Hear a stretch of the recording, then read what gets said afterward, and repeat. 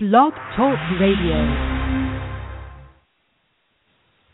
Greetings, fellow serialites. Grim Shea here. Thanks for tuning in to Matty P Presents Saturday Morning Serial, and a happy Saturday morning to you. This week we're airing a Encore presentation of our Teenage Mutant Ninja Turtles episode from a couple of months back. Now, it's not a coincidence because it's about time. Yes, that's right. This movie is finally out on Blu-ray, and we are dying to get you a copy, plus a couple of free gifts. Hold on. Listen. Let me tell you about the movie. The super fun, visually stunning, and riotously entertaining blockbuster Teenage Mutant Ninja Turtles burst onto Blu-ray combo pack, Blu-ray 3D combo pack, DVD and VOD back on December 16th from Paramount Home Media Distribution. In this eye-popping reimagining of the legendary Heroes in a Half Shell, New York is under attack by the sinister Shredder, but fearless leader Leonardo, brilliant and brainy Donatello, rough and rebellious Raphael, and of course the wild and crazy Michelangelo, with the help of intrepid reporter April O'Neil, played by Megan Fox, and their brilliant sensei Splinter. Packed with jaw-dropping action and special effects, and loaded with the franchise's signature humor, Teenage Mutant Ninja Turtles is fun for the whole family. Joel Amos, movie fanatic. The film also stars Will Arnett, Whoopi Goldberg, and William Fichtner, and features Johnny Knoxville as the voice of Leonardo and Tony Shalhoub as the voice of Splinter. And yes, I hear what you're saying, and you're absolutely right. Where can you get your free copy of this? Well, I'll tell you what, we have got one set aside just for you, if, and only if, you can name at least 4 of the cartoons whose theme songs are included with our opening credits here at Matty P Presents Saturday Morning Serial. And please email us for a chance to win one exclusive copy of Teenage Mutant Ninja Turtles on Blu-ray, plus a set of 4 Ninja Turtle masks. I would assume you would get one of each character, though I don't have confirmation on that. But it really doesn't matter because it could all be yours for free. Teenage Mutant Ninja Turtles, a staple of our childhood, and all you have to do is send us an email at SaturdayMorningSerial@yahoo.com. Once again, that's SaturdayMorningSerial@yahoo.com. Email us a list of as many of the theme songs as you can figure out. Remember, you just need at least 4 to be considered, but the most wins, and we will go with a tiebreaker based on, I don't know, nerd quotient, whatever you want that to be. But regardless, you've got to enter to win, and you've got nothing to lose. Once again, that's SaturdayMorningSerial@yahoo.com. All right. All right, yeah. You guys want to start the show? Let's start the show.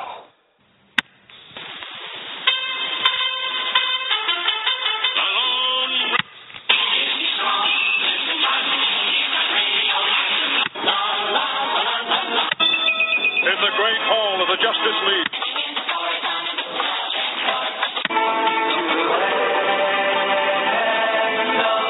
Looks like we've got him right where he wants us. Maybe not. Nice try, Firestar.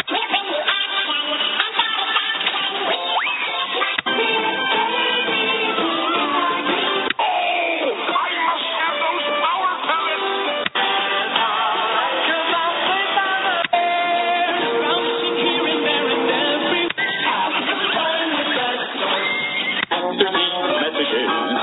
We'll be right back. I can't find the sugar. Hey, everybody. Welcome to Matty P Presents Saturday Morning Serial. I'm Grim Shea, and joining me is Marky. Say hi, Marky. Hello, everybody. I know you went out and caught a movie this week. Yeah. Well, there's been a couple of huge movies. That's true. Well, yeah, they're kind of winding down the summer blockbuster season. Yeah. They're putting out all the late hits. Yeah. But in back-to-back weeks, you've had 2 surprises. You've had the highest grossing August weekend ever in Guardians of the Galaxy. Yep, that's a big one. Right. And then following that, $80 million, the Teenage Mutant Ninja Turtles. Oh, reboot. they got turtle power still. Turtle power, yeah. It's still viable. It's still out there. Yeah, and what a franchise. This is what, the fifth movie, right? I haven't seen it yet. You have, though, you claim. Yeah, I went. I really couldn't find anybody to go with me, and I went by myself. And got a large popcorn, big Coke, knocked them down. Just enjoyed it. Yeah, it was good. Yeah, yeah. So you're recommending this one? This is worthy of its blockbuster status. Yeah, I liked it a lot. There was. If you like the Teenage Mutant Ninja Turtles, if you have the toys, watch the cartoons, whatever. If you read the comics, you're gonna like the film. Yeah, there's a lot of history to the Teenage Mutant Ninja Turtles. They've been through a lot of iterations, but they've been picking up fans since 1984, I think. Which 30 years. 30 years. Wow. Yeah. That particular year is the big one. It's the same year that Transformers was on the TV. It was the same year that G.I. Joe was on the TV. And yeah, Turtles was, I think, in comic form at the time. Yeah. It started out as a very adult comic, graphic back then. Novel. Yeah, graphic novel. Yeah, I don't even know if they called them that back in the 80s. Yeah, I think they did. Maybe so. I don't know. It was something other than comic book. There was nothing funny about it, nothing cute about the Turtles. Yeah, no, not really. No, not in there. But after it became this runaway, independent comic hit, the rights to the toys got sold. And that's when it really kind of took off, because first they start designing the toys and they say, well, we're going to need a hook. This is, the late 80s. How do you sell new action figures? Bam, you make a cartoon. Ah, see, and that was relatively new phenomenon back then. Yeah, it was. Right. I think by and large, a lot of the toys based on cartoons back then, the cartoon came first. Right. And then they said, hey, we can make some merchandising money. This is another example of how it was the other way around. Right. They had to move some toys. Yes and no, because the comic did come first. But yeah, what I have learned recently is that because the comic book was a black and white comic book, there was only one color on the cover, and it was red. When they came out with the toys, that is what instigated Donatello wearing purple, Michelangelo wearing orange. Yeah. Leonardo wearing blue. Because you had to make the toys. It's going to be the same mold. It's kind of what He-Man were doing. It's basically the same body on all of them, but you would change the skin tone a little bit, and then you put a different color. So these are things that kind of, one thing kind of drove the other, and it molded it into the Turtles that we know today, and the film that I just saw. But one of the things that always caught me off guard was in how they were popular to begin with. And this is an idea, I remember being in arts, this was in middle school, and I remember being in one of the art classes, and my art teacher, were kind of going over the differences between sculpting and painting, and why, I was doing a sculpture and it took forever and it was really hard. It actually came out good, but why the paintings get so much money, why they're worth so much, and sculpting, which looks harder, should get more, but it doesn't. And that's what we were talking about. And she actually brought up, look at these Ninja Turtles. The guy who's molding the plastic for this turtle doesn't get paid anything. It's the guy that thought this up. That's the guy who's, that's where the money is. And my art teacher taught me the economics of fine art. Oh yeah. Through Ninja Turtles. That's why Eastman and Laird are just rolling in cash. I know. Well, it's true. Look at the guy who made the Simpsons. I mean, that guy's loaded. Look at Seth MacFarlane. He's loaded. These guys are just, that's where the money is. It's the concept of making this thing up. I was at the age that the Turtles were, I was kind of not buying toys at the time. I was probably 9. Well, this is as you mentioned, there in 1984 there was already G.I. Joe, Transformers, a lot of these cartoons that we talk about that we remember. A lot of and a lot of the clips you heard at the beginning of the show in our intro, a lot of those came out of the early 80s, late 70s. And that's when I was getting up at 6, 7 in the morning on Saturdays, because that's where you found the cartoons. Yeah. But then in the late 80s, early 90s, and this is when Teenage Mutant Ninja Turtles, the show, came out, and the whole cowabunga, eating pizza. These were the early after-school cartoons. Right, there was a transition. I was getting a little too old. I would rather sleep in on Saturday mornings. I wasn't making it to all the commercial or the cartoons anymore. But I was old enough now to be a latchkey kid. Yeah. So just in the nick of time, the advertisers figured out, I think, that I would go home 4 or 5 days out of the week, and I would have to sit there by myself waiting for my parents for a couple of hours. Oh, what a boffo sacco time to put on some cartoons again. Well, you're definitely not doing homework. It's not happening. Pretty unlikely while I'm there alone.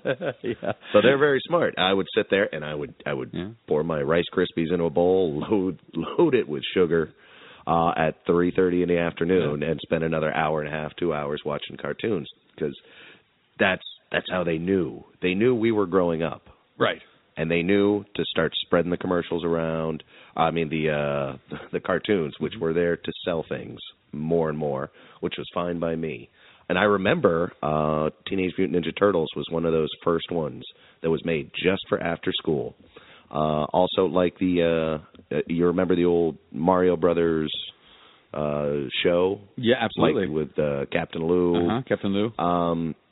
Live action and cartoons, serialized stuff, very cheap, but obviously just to get me to buy Nintendo Power. It was basically like a Captain Kangaroo show. I mean, it was that kind of low budget. They were introducing stories, teaching morals, but bring on like a semi-celebrity guest every week. Exactly. And like they also fighting for our attention at that moment during those years.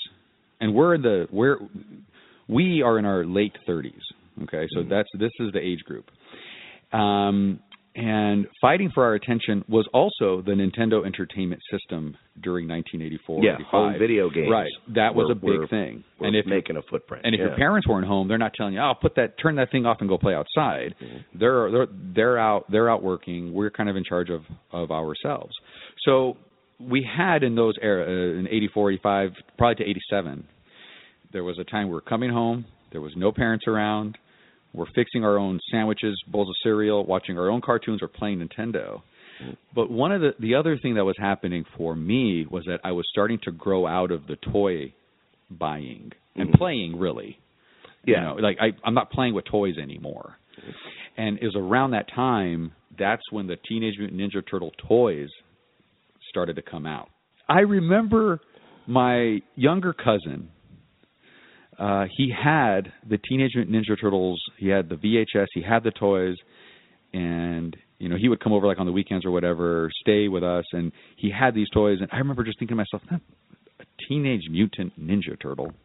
I remember thinking that's kind of stupid.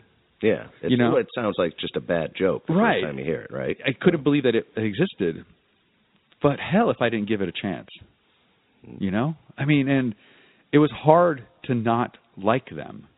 I was already too old to get into the buying the toys for playing. Yeah, I don't think I ever had any of the toys. I don't think I ever did. I can almost definitely say that I did not. But I do remember being excited about the show, and I remember being excited about the very first movie. Yep, and they had video games. Yep, that was all about one of the best 4-person the arcade game. Yeah, we shot so many quarters in that thing. Probably $20 a visit. Me and my friends. And my brothers. and that was a huge moneymaker for a while. I remember that down at the arcades. They would have 2 or 3 of those, and they were easily the biggest, most unwieldy, I'm sure, most expensive machines arcades could buy. Yep. But there were kids lining up at them. We loved them. I think it was the undisputed champ until maybe Mortal Kombat or Street Fighter came along. But, and I think that kind of speaks to, I don't know if I'm going to use this word correctly, but the archetype that the Teenage Mutant Ninja Turtles fulfills. I don't know if I'm using that correctly, but I'm, characters, the 4 of them represent a different quality, trait. Their weapon choice has to do with, Donatello's the smart one, so he has the staff, which is a passive, kind of weapon. It doesn't kill anybody. Well, unless you really whack them. But like things like that. He broke a few robots. I remember that. Leonardo's the leader, so he has the katana blade, which is the most eloquent of fighting weapons. Raphael is always battling Leonardo for position in the group, and he has the sai, which are weapons against the katana. And then the nunchucks are wacky. Well, you gotta have nunchucks. So it was the 80s. You had to have some nunchucks in the group. But those qualities, when you put them in a video game, they were excellent. They were fun to be a part of because you and your friends can all participate, and you could represent these different things. You could play with the toys with these different parts. You can find your, which one do you relate to. And when you're watching the movies, again, same thing. These things just nail it. 30 years later, we are still talking about it. And 30 years later, we're still watching movies. And they were, and like I said, they were coming out just a little late for me to be a kid, like with my G.I. Joe and Transformers and GoBots phase. But the cultural phenomena, they managed to saturate enough other markets, and they got me. Yeah. And they knew that I was getting older, I think. I don't know who told them. But it happens. But they were able to keep up with me. If they had just thrown out some toys and put on a Saturday morning cartoon show, I wouldn't have been impressed. I wouldn't have gotten hooked. Same thing with like I mentioned before, like the Mario show. Yeah. It was kind of the new, like, hey, let's put live action and cartoons about video games, and let's do it 4 days a week in the afternoons for kids because they're getting older and they're watching cartoons then instead. And they got it. I would have had a Nintendo and played Mario Brothers anyway. Right. But this was still something I was like, yeah, I'm definitely going to make sure I'm home from school to see this stuff. It was the growing up of Saturday morning cartoons. Absolutely. I would, growing up's a little strong. It was the Saturday morning cartoons heading into their tweens, I guess. Right. Yeah. Right. It was a graduation off the couch. Yeah. Because to say grown up, which you kind of could say, these things have grown up now, just as we are grown up. In fact, I talked to, this was some time ago, but I talked to Evan Doherty, who wrote the Teenage Mutant Ninja Turtles movie that you went and saw. With Megan Fox. With Megan Fox, yes. In fact, yes, and you can thank him for that right now if you want. I'm sure he's listening. Thank you so much. And here's he wrote Snow White and the Huntsman. If you remember that a few years ago. Yeah. Very dark take on a classic fairy tale. And he also did, when I sat down and talked with him, he had just released these 4 short films about the Mario Brothers. Fantastic. And they were dark, they were gritty, they were live action, and they were a thinking man's excursion back into that world. This is a guy who knows how these properties can grow up and become adult. Exactly. And I love talking to him about that. In fact, let's listen in on this. He'll tell us a little bit about the Mario stuff, and we'll get a little info about the movie itself for those of us like me and some of the rest of the world who haven't seen it yet. Magic Interview Machine, take us away. Give me Evan Doherty. Meanwhile,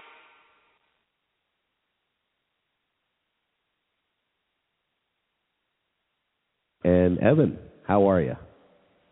I'm doing well. Excited to talk. Oh, perfect. Because I have, I don't know all the specifics on this, but I've seen all 4 of the 4 players videos now. I love them, and I think anybody who bothers listening to us would love this too. You want to tell us more about them? Awesome. Well, I'm glad you do. Yeah, I will. I've been a kind of Hollywood screenwriter for the last 4 or 5 years, and have had a lot of fun doing that, and still have a lot of fun doing that. Worked on some big movies that have actually been made. First movie that got made was called Snow White and the Huntsman. Kind of a big Stuart movie. and Charlize Theron. Yeah, a couple people, which was cool. And a couple other things coming out. Got a Ninja Turtles movie and a G.I. Joe movie, so I'm sort of reliving my 80s childhood memories through through cinema, which is cool, but that kind of loops into these shorts. I have been doing screenwriting for a long time, and it's very fulfilling, but at the same time, what you kind of learn after some years of doing it is a lot of the sort of horror stories that they tell about the Hollywood screenwriter are sort of true. You're kind of the low man on the totem pole. You have to sort of compete with a lot of other voices in the creative process, and that's all part of being a Hollywood screenwriter, and I accept it and enjoy it. But I wanted to, almost for fun or to sort of prove that I could do something that was kind of where I was sort of the main creative author of them. So, I wrote up little short films, each about 3 minutes long, where I sort of did a sort of different kind of re-envisioning of 4 characters from, one of my favorite mythologies growing up as well, which is the Super Mario Brothers universe. So I took Mario, Luigi, Princess Peach, and Toad, and kind of spun the kind of darker, grittier versions of those 4 characters. So those are the 4 shorts that are out there now, and they're only 3 minutes each, so it's very easy to just consume them quickly, just over, over your coffee that's what break I did. or whatever. Yeah, Excellent. about 15 minutes sitting in front of the computer, and they. I think I even watched them in the more or less order they were released on Polaris. And yes. I'm guessing they were kind of intended that way because there is such a build-up. They were very much designed to be, the nice thing is you can watch them in any order, and I think some people have watched them out of order, but from sort of straight from the horse's mouth, the order that they were intended to be kind of released is Mario first, then Luigi, then Princess Peach, and then finally Toad. And they do sort of build in scale and sort of intensity as they go. Ooh, see, I think I saw a Toad right before the Princess. Yeah, a lot of people are doing that. I'm interested. I'm curious as to maybe that is the way that Polaris put them out into the world, and that's a perfectly fine way to do it. But I feel like the Toad, if you watch Toad gets pretty sort of epic in scope as well. I think probably the most epic, but not a bad way to watch it. I think, and personally, I think my favorite moment would be right there at the end of Toad's little snippet, the one-up mushroom. Yes. One of the only images unchanged from the from the canon of the game. That's right. We love wanted that to be a cool moment. Well, there's a couple of cool things about that. Is one thing I wanted to do was have a kind of parallel structure in all these shorts, and they all sort of climax with a character sort of getting some version of one of the famous kind of power-ups from the Mario Brothers mythology. So Mario uses the regular mushroom, Luigi got fire flower, Peach has an invincibility star, and Toad has that one-up mushroom, which hopefully is a cool moment. That was, and I think just to have that little note in there to kind of tie it back down, because admittedly only 3 minutes long, but just visually you can't mistake it. That's great. For a Mario Brothers thing, but it is so changed. And I guess you're kind of known for making these original ideas, bringing out the darker, grittier side to them. And you did it correct. to a T for these.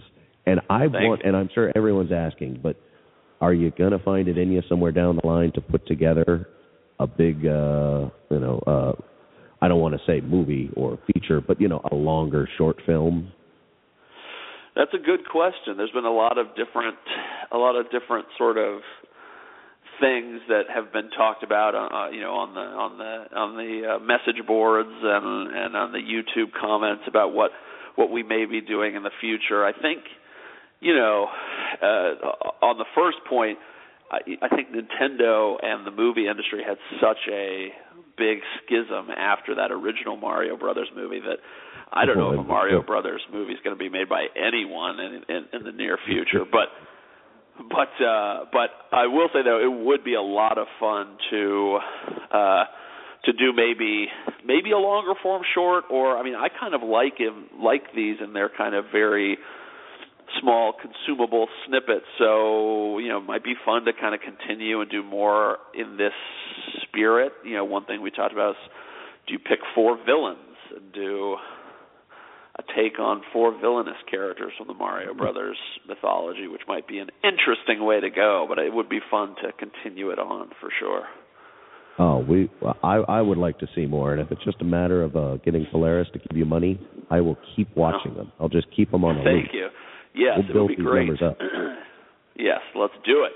Let's make it happen. All right.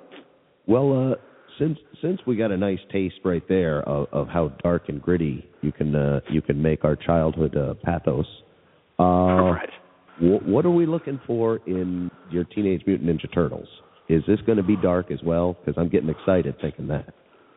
Yes. Ninja Turtles is going to be, I would say, definitely it's going to feel very real world. I would go so far as to say gritty. Dark is perhaps a bridge too far in terms of how you would describe a new Ninja Turtles movie, but one of the reasons I love the Ninja Turtles so much, there was the cartoon, which was very sort of colorful and Saturday morning cartoon-esque, and I loved that as a kid. But if you look at the original comic book material, and if you look at some of the first 2 movies, particularly the very first movie from the early 90s, those actually take place in a New York City that feels very, very sort of gritty and grimy. I mean, they live in the sewers, So we definitely want to have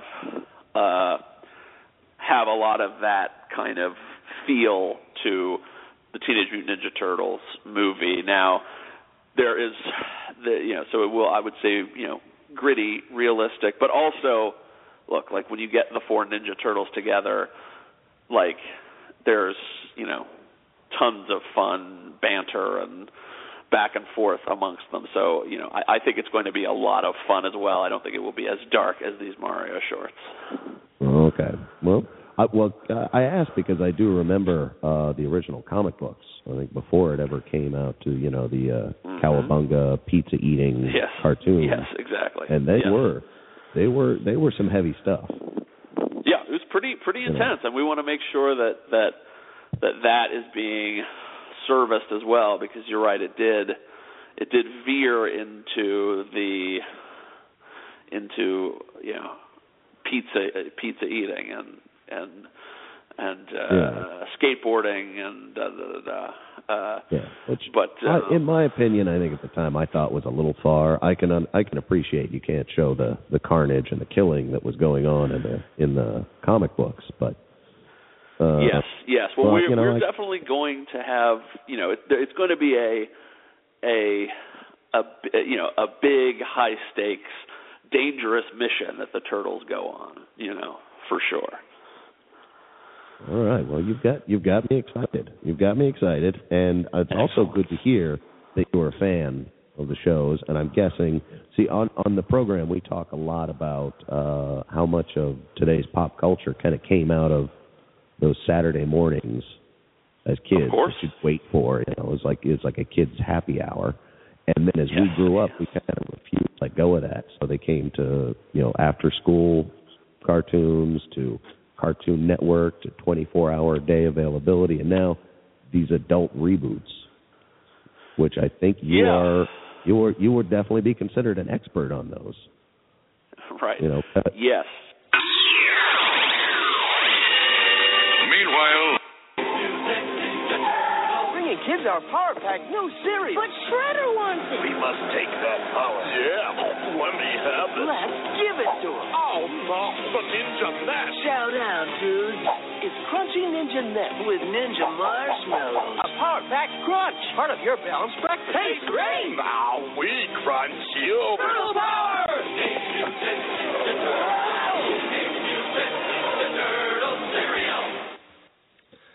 All right, that was Evan Doherty. Yeah. Really, really talented guy, and I liked those 4-player. That's what the series about the Mario Brothers things is called, the 4 players. In fact, I think we have links to them up on our site at MattyPRadio.com. Yep. They're still up there. I'll actually move them around and make them easier for you guys to find. So go to Matty P Radio. I'll put it at the top of some of the pages. You guys can find them. Yeah. Otherwise, you can Google them. They're all on YouTube. They're produced by Polaris, I believe is the name of the company.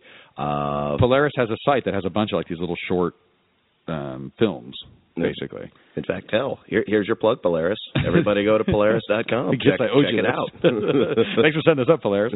So this is about Mario, Luigi, Princess Star, and Toad. Yep. Yeah. And it's a real mature look at these characters. And again, it's playing on these like archetypes. It kind of gives you reason for these characters to be in the position that they are in the video games or whatever. Yeah, there's rage, there's I think chemical dependency, there's loneliness, depression, a lot of these themes that in very short segments he kind of works in. And if you didn't know going in that this was about the Mario Brothers characters, it might take you a minute to figure it out because they look like like previews for very adult movies coming out or something. And they're done really well. And as soon as you make that connection, you're like, oh wow. Yeah, there's like hints that it's Mario. It's hints that it's Luigi. Like maybe the Mario has a red hat. It's not the traditional Mario hat. And he's got a mustache. It kind of looks the same, but it kind of doesn't. He's a plumber, maybe. Could be. But there's a lot going on there. It's not the simple 8-bit pixels and the fun music anymore. It's Evan Doherty, along just like us, knowing that we've grown up, and we're going to take these things with us into our adulthood. So we applaud you, Evan, and hell, I guess thanks for writing the Teenage Mutant Ninja Turtles movie. Mark, what'd you think of it anyway? Well, I mean, honestly, give me a scathing review. Is scathing negative? That's not negative. Yes. Oh, I'm not going to scathe. This is scadeless. I went in there with a real open mind. I wanted a little bit of nostalgia. I wanted to feel that again, and I wanted to see a updated version of these guys. And it really, honestly delivered on all those things. It's the formula for a good toy/kids movie is that you have to put something in there for the parents. But where this is different is that the parents they went through this on their own already, a lot of us. I am 37 now. A lot of my classmates have kids, 3 or 4 of them, and they're all into toys and stuff. So for that group of people, they get to take their kids are seeing it for the first time. They're sitting there kind of going, oh yeah, I remember that. Oh yeah. Ralphie's the pissed off one. Leonardo's the leader. Michelangelo's the Joker. And they kind of do all. You could tell that Evan Doherty was very conscious of this, and he delivered on that. He gave us, I like to call them Easter eggs. Something that an insider would recognize. It's entertaining for people seeing it for the first time because it's the same magic of Turtles that we all know and love. Yeah. And that really confounds us. It shouldn't work. Yet it's perfect. Yeah. It is a strange phenomenon how this thing really took off. Yeah, but it really works. There's a lot of history to the franchise. Absolutely. The only thing is, there were some dialogue parts, obviously, where Megan Fox kind of drags it down a little bit. It's not necessarily her fault. I just think the story has to move along. And you have to get to Ninja Turtles kicking ass. It happens really quick, but you're itching for it the whole time. Anytime there's just yap. And Whoopi Goldberg's in there for no reason for 5 minutes. Really? There must be some missing scenes of Whoopi Goldberg because she just stopped being in the movie. I don't know what happened there. But no, very, very, very good movie. And I highly recommend it for anybody who's a Turtles fan. I think you cannot go wrong. They did, however, I believe, I saw the first 2 back in the 90s. And then I saw this one. And this one had a noticeably darker feel. And I think that, I have never read a Teenage Mutant Ninja Turtle comic, but apparently that's where this whole thing started. It was a dark. It was. Brooding, it was. There wasn't. The foot soldiers weren't robots, and they were being dispatched very quickly. They killed. My first introduction was, I want to say, around 86 or so. A friend of mine stole one of his stepdad's Eastman and Laird original TMNT comic books, brought it over to my house. And this was my introduction. It was pretty much my only way in for a long time, because poor Rashid was not able to steal anymore. He kept getting caught. So this was the one. They were not huge novel-sized books, but they were good-sized, self-published or independently published comics. Black and white, but great detail, and of course dark themes. And the one that I got, this must have been kind of an aberration in the series, because it was the Turtles on a picnic. I think there was a couple of pages at the beginning where they were in the sewer, but that was my only experience until they became a huge phenomenon that I ever saw them in the sewer dealing with the Foot Clan and Shredder. Because the one that I read many, many, many times, it was April O'Neil and Casey Jones took the Turtles out to upstate New York for a big picnic. It was their big away time. So to get out of the city, so they could let their hair down, have a good time. Predictably, they run into trouble, though. Of course. There's like some kind of a survivalist militia group that they run afoul with out in the woods. And the Turtles did not take kindly to them. All these guys with their automatic weapons and their hoarding and their traps, and they dispatch of the entire group, and they track them down to like their little hideout house where they have a small nuclear weapon, as I recall, and they have to blow it up. And there's at the end they barely get away, and at the end there's a little mushroom cloud up in New York, upstate New York somewhere. Definitely wasn't kid fare. Wow. I can see why we had to steal that book in order to read it back then. And then it was a couple more years until like 88, 89 when the kids version kind of came out. When they said, we're going to sell toys, so we're going to have to make this a little more kid friendly. We're going to. And as soon as they had the toys made, they said, now we need a cartoon in that vein in order to move these. And that was really when the rest of the world got caught up to it. And at that point, I was like, I'd already seen them do these horrible things. And I'm a few years older. I feel like I'm a little more mature than it was, but I still loved it. I still watched the cartoon. Well, and you could tell that they were still trying to they were still trying to make that balance when they did this new movie. And I'm sure Evan Doherty had a lot of back and forth with the studio. Studio meaning the toy company, probably. And like how do we make this a mature theme? How do we satisfy those diehard original comic readers who are going to come, and then who are going to bring their kids? How do we kind of make it all work? And so you'll see moments of real like depth and sadness, growth within the characters. And then at the same time, there's like a poop joke. There's, Shredder, who was the actor that they got. He was excellent. When he it was like kind of like when Darth Vader first took off his mask, just kind of he was all shredded. He just burnt or scarred.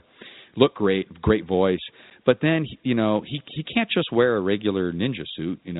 They put him in like this mechanical computer suit. So he had just all these shredders just like whoosh, coming out of his arms, and he was like launching them. They're magnetic. So it's just a lot of like kind of silliness that I thought kind of brought it down. But it's all it's all for awesome fight scenes, which it did create. A lot of obstacle. Well, I think and this movie is it was being made for the exact same audience that they made the original, the 1990 movie for.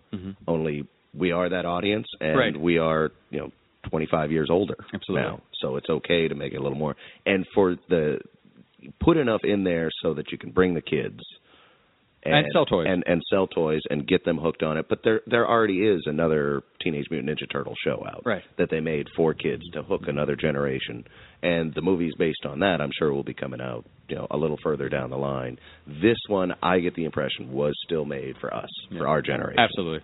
They said it's all right for it to grow up. We'll let Michael Bay do it. We'll blow up a bunch of stuff. We'll spend a lot of money on it because we know you'll come out in droves. It doesn't have to be a Nickelodeon afternoon computer-generated movie. And they really seem to get the one screenwriter that can be trusted, that lived through it, can be trusted to mature these topics, to mature these properties. Yeah. He did it with the 4 players of Mario and Luigi and all them. Snow White and the Huntsman. He did it with Snow White. He did it with the Teenage Mutant, and he's going to do it with G.I. Joe. He's writing he's one of the writers on the new G.I. Joe, the third one. Exactly. Hopefully that's going to get better. He also did he adapted the screenplay for Divergent, a big tween movie that just came out this year, which is probably going to spawn its own little series, and hopefully it'll line his pockets even more. Hopefully. But this is he's obviously in his wheelhouse with this kind of thing, and I will go and see the movie.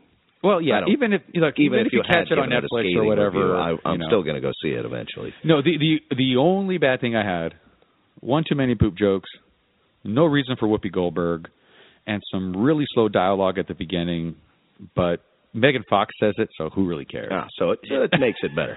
Yeah, but it's a little bit of the sting out of watching people talk. I wasn't expecting, I'm not expecting an Oscar winner here. And that's fine. It's again, guys, go check this out. I thought it was a really great movie. Evan Doherty did a fantastic job. I cannot say it enough. But it did get me, the whole buildup of this. I was excited about it. I knew it was coming. I knew who was starring in it. I knew that it should be taken seriously. There's a lot of money. It's going to be awesome. I kind of had all that. But it also brought out the fact that it has been 30 years. 30 years. The Turtles have been out for 30 years. 30 years. That's a long time. Most box turtles, I think, would just about be dying right now. 30 is probably pushing it for a small turtle. Yeah. But these guys are going strong. And it started, just as like a goof between these two writers, Kevin Eastman and Peter Laird, back in 1984. Speaking of that, there is another Teenage Mutant Ninja Turtles movie that came out this week. It just came out this week? And I did see that one. It is called Turtle Power. The definitive history of the Teenage Mutant Ninja Turtles. That is the entire title. I'm not trying to build it up any more than it is. That's what it's called. And it's probably not going to make the same numbers as the Michael Bay one, but it's still it's a documentary that takes us from 1984 when it first started, the culture that birthed it. And it follows it throughout, so you can watch and keep along with how it's grown, just in time to go and plunk down your $16 for this new movie. It does answer the question that I had so many years ago. How? What's all this? What is this? Why would you do this? So it was. Yeah, we had the privilege, you and I, of sitting down and talking to Randall Lobb, the director, writer, creator of this new Turtle Power documentary. I think we should just let him have his say on it. Yeah, absolutely. All right, take us away, Magic Interview Machine. Meanwhile, we are talking to Randall Lobb today. Thank you again for joining us about Turtle Power. And I don't mean just the ethereal Turtle Power, but Turtle Power, the definitive history of the Teenage Mutant Ninja Turtles. New documentary out, I believe, on the 12th, tomorrow, as we record this. However, Marky and I were lucky enough to already catch the screening of it. Wow, that took us back. That was awesome. Yeah. So it worked. It worked. It worked. Yeah. It worked, yes. If that was your goal, it just totally reminded me of those days when Teenage Mutant Ninja Turtles were high up in my personal priority list when it was, one of my favorite franchises, when it represented another world, and I never knew any of the real history until I saw this, I realized. So thank you, Mr. Lobb, for doing this for all of us fans. Well, I thank you for being interested in it and for wanting to watch it, because we made it for fans. So hearing you say that is immensely rewarding indeed. Well, good. I don't know if you're going to gross the same as the other Teenage Mutant Ninja Turtles movie coming this weekend, but I want you to know you should feel rewarded. Wait a minute. You mean there was some chance of that? Well, don't rule it out. This is a wide-reaching franchise. And although I guess you don't, I watched it from beginning credit to end credit. I didn't see a whole lot of fireballs and explosions and car chases. So you might not have the Michael Bay edge, but don't let that get you down. Listen, there's also a real shortage of Megan Fox. I don't know if you noticed in our documentary.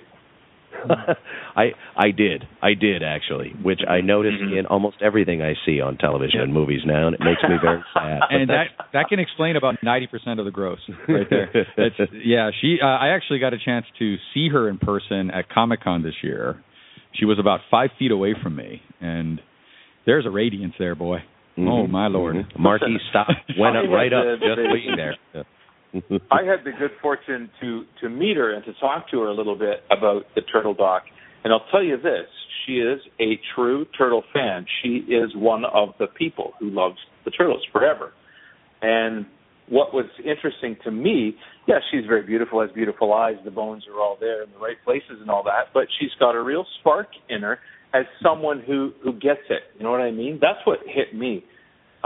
It just was like talking to any one of the many people we've talked to who love this franchise and grew up with it. So that was what I really got out of it. I thought, wow, so this is a real person, and she's here because she likes it, and that was fun, And see, and when you say this, and I didn't really have any doubt, I think, especially after seeing the movie, but you are obviously a fan yourself. You didn't just say, I want to make a documentary about something that's culturally important. Let's pick something out of the hat. As a matter of fact, I did start that way. Oh, my God. Again, Grimshay gets it wrong. Guilty as charged. My partner, Mark Hussey, and myself are filmmakers, and I am very much interested in pop culture, and I was very much aware of the Turtles from 1984. And then after 1984, it wasn't really on my radar anymore. I mean, I could have told you quite a bit about, how it worked out. I knew about it just from being a student of pop culture, but I wasn't a Turtle fan per se, and it was Isaac Elliott Fisher, a young DP, a cinematographer with whom we'd worked on other projects. He approached us and said, this is what I want to do. This is what we need to do. You need to help me. And he wanted to, not to take away from him, but he wanted to upgrade it. And he's half our age. I'm sure he looked at us and thought we gave him a certain amount of gravitas that he wasn't able to muster up on his own, because it would have been him by himself as a Turtle fan. And, you could get put into a box in that situation. So by approaching us, he thought, here he's got the front end of this, pair of old guys. And my partner is all about post-production, and I'm a writer and director. I'm about pre-production, and I do all the, kind of the negotiating and convincing and cajoling and sort of the interacting with the world to try and make the world fit what we need it to fit in order to do this. And to be honest, when I started, my first reaction was no. Not because I didn't like it, but because I thought this will be a very, very difficult process. And clearances and licenses and titles and people and money and spending and traveling. And it ended up that everything I was worried about was true and then some, but I became a fan from the inside out. So imagine not being a Turtle fan, but meeting Kevin and becoming a Kevin fan and then learning about the Turtles, or not really being a Turtle fan and meeting Brian Henson and in Charlie Chaplin's office and knowing everything that you could possibly know about Henson through, a childhood of growing up in North America. And meeting, we could just keep ticking them off, meeting Fred Wolf, not really being, cognizant of the series as a viewer, but coming to the series then by having met all the voice cast and getting to know them over many, different iterations of trying to shoot this and get this interview. We became very friendly with Rob and met him several times, and having them together at that reunion, they hadn't seen each other in 20 years. So here I was coming to the Turtles from the inside, and I'm not going to lie, I only, towards the end of the 5-year process, could say which turtle was which color without getting mixed up. Because I didn't come to it as a viewer. What is your age bracket? Are you 35 to 40, 40 to 45, or earlier than that? I'm 49 years old. That's which explains this because I am in the 35 to 40 range. Okay, I'm in the middle of that. Okay, and I was just the right age to be coming out of buying toys. Like I was fighting the urge to buy toys. Yet there was this Teenage Mutant Ninja Turtle toy that everybody loved. There was a cartoon show that was on. There were VHS tapes. And I found it incredibly hard to not love it. I fought it tooth and nail, and I could not stop myself from being a part of the Teenage Mutant. It was mostly like, oh, that's so stupid. Teenage Mutant Ninja Turtles doesn't make any sense, but it's brilliant. And so I got swept up in it. It's so high concept. I agree with you. There's no way to argue with it. But imagine coming into it by meeting all these people, and they are, I'm not saying this to slap anyone's back, they are awesome people. They're all nice. They're all friendly. They're all good. And so, you get pulled in. And my turtles are black and white, right? Those are the turtles that I know. So the very concept of how it spun and twisted, I learned as the story goes.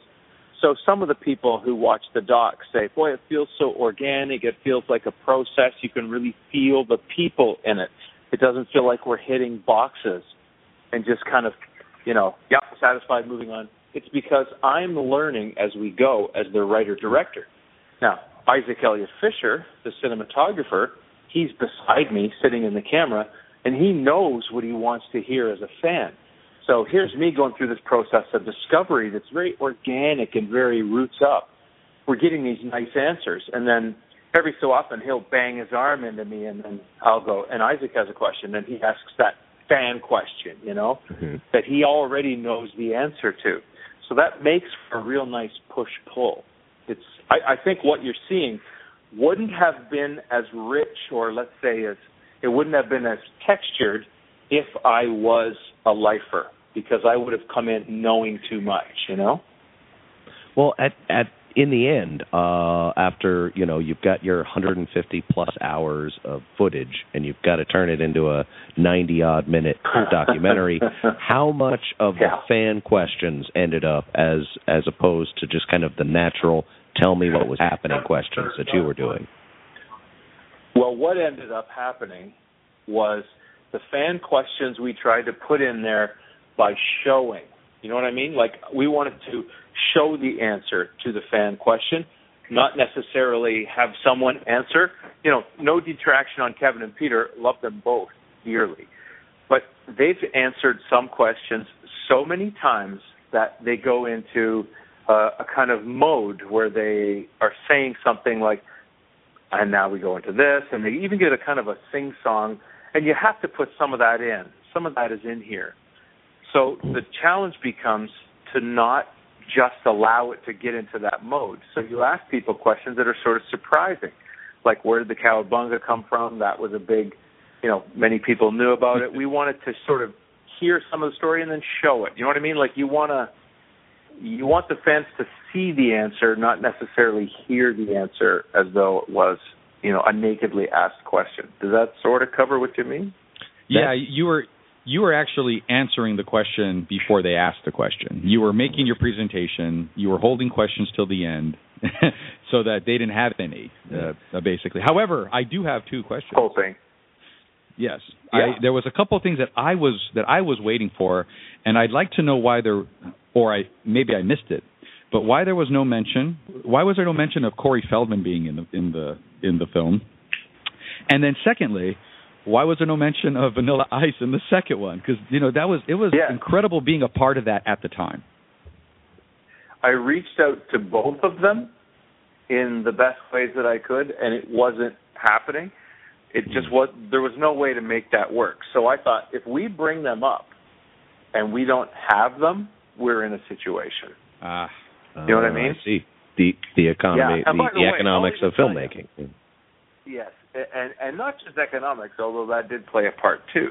I mean, it was more like, for me, Vanilla Ice would have been great, and I maybe could have got him very, very late, but by then we were already delivering a film. So you end up in a calculus that is, it's frustrating. Like I wanted Seth Green really badly, because Seth Green is a real important pop culture voice. And by the way, he ends up being in the Nickelodeon version. So our desire to get him would have been even better. It just couldn't happen. I wanted to get Kevin Smith. You want to get names who are pulling something with them, right? Who have some attractor. We call them high-value targets. We wanted to put them in. And everyone that we didn't have, if we mentioned, I wanted Elias Koteas very badly, Casey Jones, right? It just, I didn't even want to bring them up if we couldn't roll them through, because it would have been so frustrating. And it would have looked like some of those documentaries where you Ken Burns across a picture of somebody and then refer to them. And I thought, we can't do that in this. We tried to make it more about what you actually do see. I'm good. And one thing that I really liked about the movie that took me by surprise, but also I think you're right. Some names that brought their own gravity to it that I was completely unaware of. Specifically, Robert Ben-Garant and Michael Ian Black as a couple of the performers dressed up in turtle suits before the stage. What about Chuck? I had no idea. Chuck Lorre was a part of it. Chuck Lorre, again. See, I'm a huge comedy nerd, like absolutely deep bones as a comedy nerd. And finding out that two founders of the state are in there, that's mental. I couldn't wrap my head, Yeah, and then you got them on film. How hard was that to get them to sit down and talk about something they did, 20 years ago? Yeah, it wasn't hard. It took, to make this movie, you have to leverage a bunch of skills, some of which you can't have predicted that you would need to use. One that I knew I would need to use is the same skill I had to use to get my wife to marry me. It's this idea that I am going to try and get people. No, I don't drink. I can't even lean on that.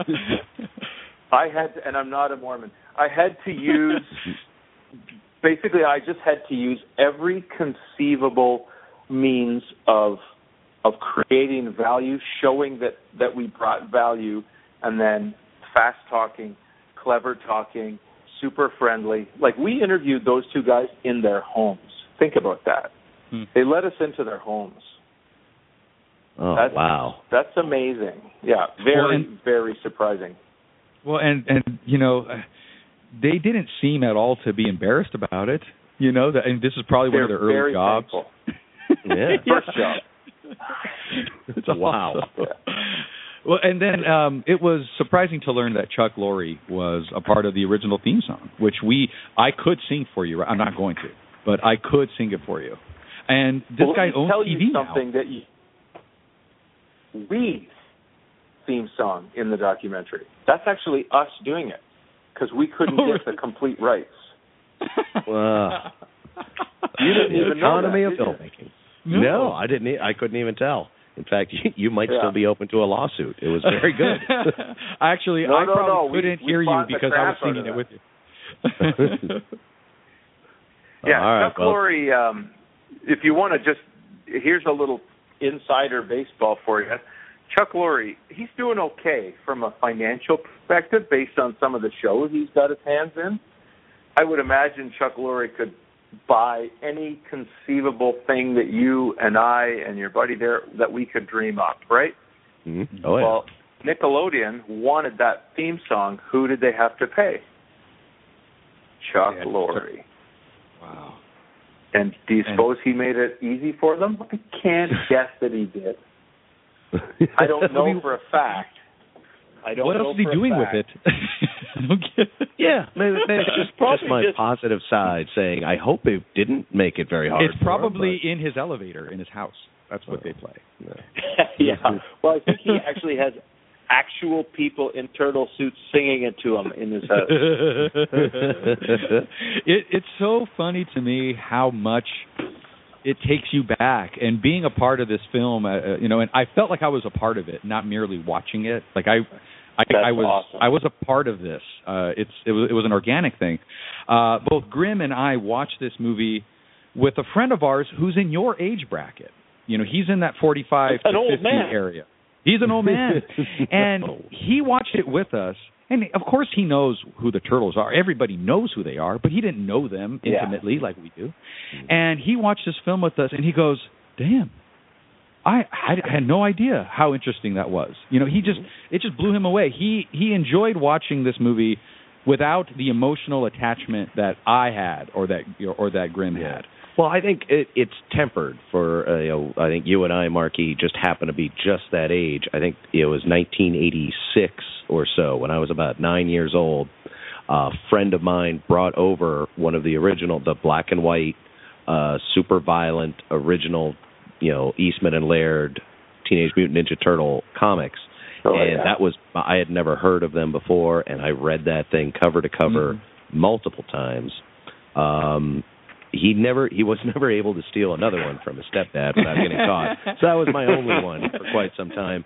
But then it took about another 4 or 5 years before the movie came out, before it was the cartoon and the video game. And by that time, it had been not dumbed down, but made much more child-friendly. Mm-hmm. Whereas, when I was 9, I probably should have been exploring that Teenage Mutant Ninja Turtle world. But the one I already knew was the darker, more adult one. So by the time the younger stuff came out, I said, well, obviously I've outgrown this. Mm-hmm. But I still liked it. I still felt a part of it. Right. But it was never my G.I. Joe. Friday. I saw the movie on Friday, and to me, the same thing applies. The ideas are crazy and wacky, and the action is good and all that. But the point is, it's supposed to be funny, right? So funny works no matter what your age is, I think. Oh, it better, or you're not watching it right. Well, that's my theory. Well, we also grew up when, I did, even when I was a little kid, I was watching Terminator, Rambo, missing in action movies. So I was always ready for this, even at that young age, and I could have taken kind of any version of the Turtles. Again, I just fought it as much as possible, and I just couldn't help but get involved with it, and really just. There's a central theme that I think ties every iteration of the Turtles together, and that's kind of that outsider family dynamic, that the four of them have each other and Splinter, and that has been the constant throughout the various, between Archie and Eastman and Laird self-publishing, the comics, even the video games. That's always been something, and that's what everybody can relate to. That might be that magic spark that was in the concept from the beginning. There was this article. You were at the Comic-Con this year in San Diego, right? Yes, sir. Okay. I don't know if you got a chance to read some of the articles in the souvenir guide, but one of the fellows there wrote. He wrote this article about what the Turtles kind of meant to him. They always do this for the souvenir guide. It's always some anniversary. There's a lot of Batman. He's 75 years. There's Iron Man. The Daredevil is 50 years old, and the Teenage Mutant Ninja Turtles are 30 years old. So there's a lot of articles about them. One of the guys wrote about how he was from an abusive, dysfunctional family, and it wasn't until he came across the Turtles that he had something to connect with his classmates with, because everybody liked the Turtles. So it gave him this outsider, this wallflower, something to connect to the larger world. And he felt that he attributed his success now in life and his ability to be a good father now in life to the fact that he fell in love with this ridiculous story. It kind of it kind of goes to its overall impact of the world. Did you feel that when you took on this responsibility, did you know that it was this important to people? I mean, I did, because our DP made it very clear. He let me know, like, I sort of was front-loaded that part of it first, and then it became more a function of every piece that you peel back of this onion, you see deeper and deeper and deeper. And right away, we interviewed a couple of the super fans, or the so-called super fans, and hearing their stories made it, even more present. You realize, okay, this isn't just, for me, let's say something like, I don't know, Underdog. Do you remember Underdog? Oh, yeah. Oh, very well. Which was, yeah, so, like, that's just something you enjoyed and you saw, and you might have had a little toy or something. And the Turtles wasn't just that. This was more up there with, like, a Bugs Bunny or a Flintstones. This is something that's deep, that people have a really serious relationship with. So that was made very clear very soon. Yeah. Well, let's get right to it. The nitty gritty here that I want to sensationalistically ask you about. There was, especially towards the end, a sort of allusion to Kevin Eastman and Peter Laird having a tension. Kept them apart for a couple decades. It wasn't really, there was a kind of poignant conclusion about it almost immediately, right as the credits rolled. But it didn't really take us into it. It didn't give us that movie of the week. That's right. Voyeuristic what look happened into it. to him? Why not? Yeah. Why won't you give us that? Make it salacious. Right. Well, you might notice that we had footage that was so insider that, you see Kevin and Peter's home movies, right? Mm-hmm. When someone lots of it. When someone takes you into their lives like that, I felt that we had a responsibility to be respectful of their privacy, even as we were sifting through their underwear drawers. So there was a very serious attempt immediately for me to want to tell a very positive story. It would be obvious that you could talk about any kind of, rift in the partnership, but then whatever the reason was, it would be the most obvious reason, right, for me. Like, the reasons why people get divorced are almost always the same thing. The reasons why partnerships break up are almost always the same thing. So, as a guy who does not like reality TV, does not watch reality TV, I wanted to tell a positive story. Mark and Isaac agreed. Peter and Kevin, once they saw that and they respected the vision that we had, they opened themselves to us and their hearts to us and their treasured troves of stuff. And we were able to shoot, their reconciliation, such as it was, without really going into that. You saw just a taste of it as they let it out, and that's really how it was. We never talked about it with them. To this day, I don't know what happened, and I've never asked. I guess it would have to be a completely different movie to get into that story, probably, and it shouldn't taint our image of the Turtles. Oh, yeah. 100%. All right. Well, thank you so much for talking to us. Thank you for making this movie, and thank you for finally becoming a proper Turtles fan.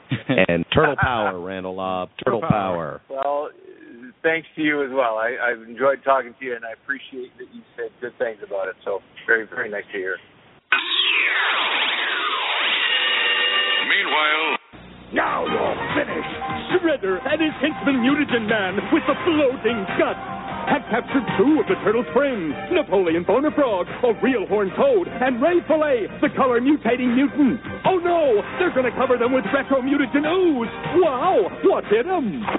Why, it's Panda Khan, the Turtles' samurai buddy. Thought you said they were finished, Shredder. So, I lied. Teenage Mutant Ninja Turtles. From Playmates. All right, Randall Lobb. He started not knowing a whole lot about the Ninja Turtles, and now he probably knows more than any of us.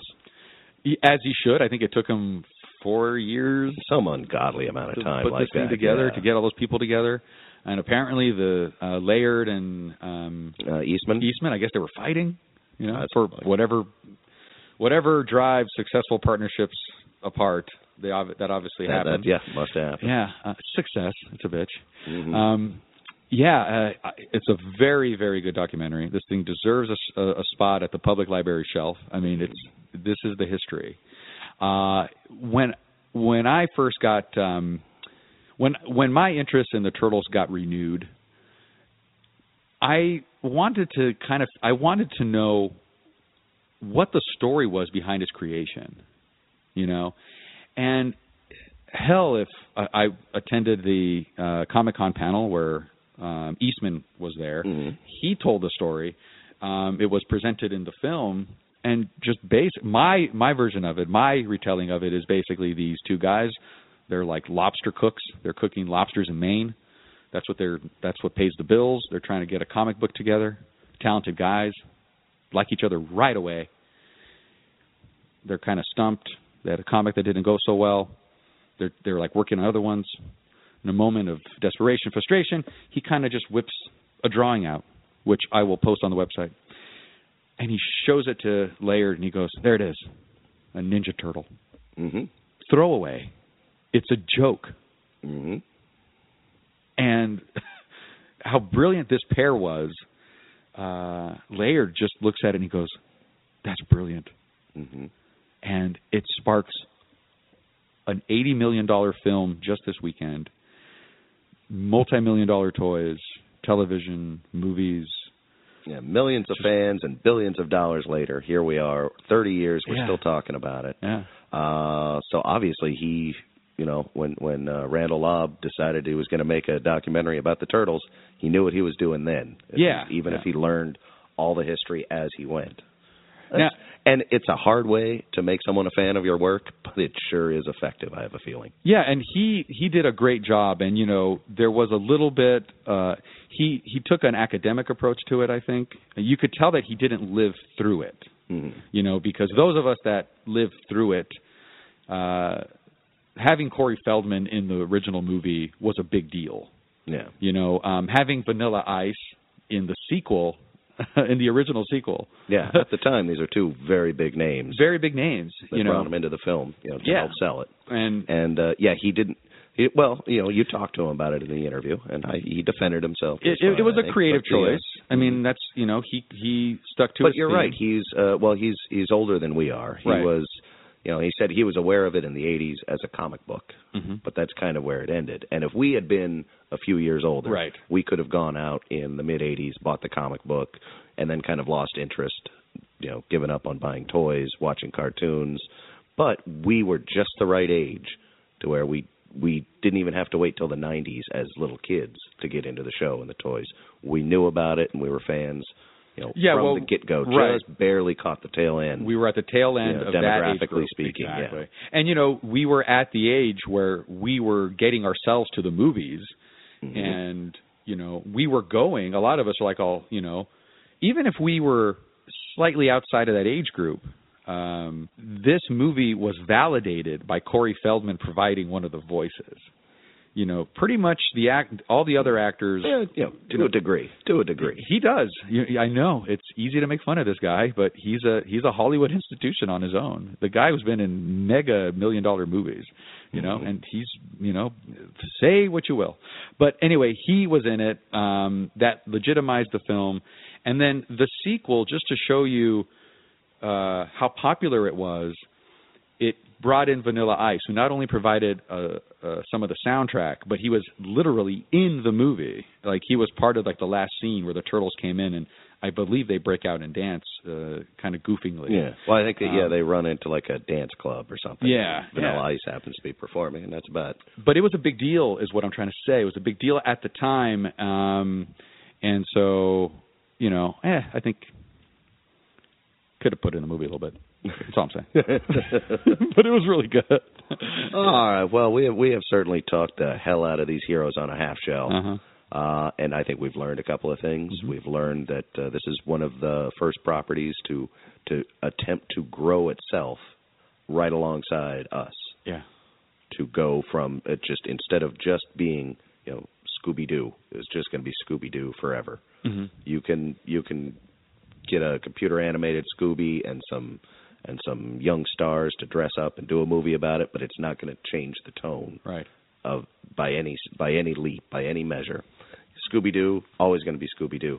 Teenage Mutant Ninja Turtles kind of have been on a journey with us, and they made this last movie for us. I believe it. So I'm not going to pay to see it. I think it was made for me. I'm gonna wait until they just deliver it to me. They have 80 million. They got another 10, 20 million to go. They'll make their money back. Then they're going to sell the DVDs. It's going to be on TV. They really don't need your ticket money. That's my thinking. Yeah. Yep. They're going to be just fine. All the toys are going to sell. They already greenlit a sequel. I'm not surprised at all. It's already coming. Mm-hmm. You cannot stop this turtle train. No, you cannot. And I think the chief reason for that is there's a theme that runs throughout this franchise, through all of its changes and iterations and growth over the last 3 decades. There is a theme of community, of acceptance that is so central to our giant, sprawling geek culture now. It started out as just a couple of down-on-their-luck comic fans, wannabe writers who had this loving parody, like a tribute to all the popular kind of comic ideas, ninjas and mutants, make them an animal and call them teenage, and you just got a template for a character there with so much love, and they pull out the idea that these 4 turtles are different from this world that they love so much. They don't really belong to it. They have to live in a sewer. They have to put on costumes when they go out and walk amongst the other people. And at some point, especially in adolescence, we've all felt like that. So the idea that these 4 turtles do have each other, just like all of us comic fans have each other, all of us movie fans can relate on that level, and that's a cultural community. And that's, I think, what the show is all about, and that's why we respond so well, as a modern pop culture society to this franchise, to this idea, and it has responded right back to us by growing and changing, and maybe in 30 more years we're going to see some geriatric turtles. It's unlikely, but I wouldn't rule it out because of everything that's come this far, and that's why we watch. That's why we're fans, and that's also what made Eastman and Laird all their money. So keep that in mind, struggling comic book writing wannabes, because that's one to grow on, you bastards. All right, on that note, turtle power, everybody. Turtle-kin power. Excellent. All right, everybody, we'll see you next time. And in the meantime, don't let your own personal shredder keep you down. You keep on fighting. Keep on fighting. Now we know. And knowing is half the battle. This is enough of this. The single disc DVD is presented in widescreen enhanced for 16:9 TVs with English 5.1 Dolby Digital, French 5.1 Dolby Digital, Spanish 5.1 Dolby Digital, and English audio description and English, French, Spanish, and Portuguese subtitles. The disc includes the film in standard definition. http://www.teenagemutantninjaturtlesmovie.com/ Paramount Pictures and Nickelodeon Movies present a Platinum Dunes production, a Gamma Entertainment, Mednick Productions, heavy metal production of a Jonathan Liebsman film, Teenage Mutant Ninja Turtles, executive produced by Dennis L. Stewart, Eric Crown, Napoleon Smith III, and Jason T. Reed. Produced by Michael Bay, Andrew Form, Brad Fuller, Galen Walker, Scott Mednick, and Ian Bryce. Based on the Teenage Mutant Ninja Turtles characters created by Peter Laird and Kevin Eastman. Screenplay by Josh Applebaum and Andre Nemec and Evan Dougherty. Directed by Jonathan Liebsman. About Paramount Home Media Distribution. Paramount Home Media Distribution, PHMD, is part of Paramount Pictures Corporation, PPC, a global producer and distributor of filmed entertainment. PPC is a unit of Viacom. NASDAQ, VIAB, or VIA, a leading content company with prominent and respected film, television, and digital entertainment brands. The PHMD division oversees PPC's home entertainment, digital and television distribution activities worldwide. The division is responsible for the sales, marketing, and distribution of home entertainment content on behalf of Paramount Pictures, Paramount Animation, Paramount Vantage, Paramount Classics, InSurge Productions, MTV, Nickelodeon, Comedy Central, and CBS, and applicable licensing and servicing of certain DreamWorks animation titles. PHMD additionally manages global licensing of studio content and distribution across worldwide digital and television distribution platforms, including online, mobile,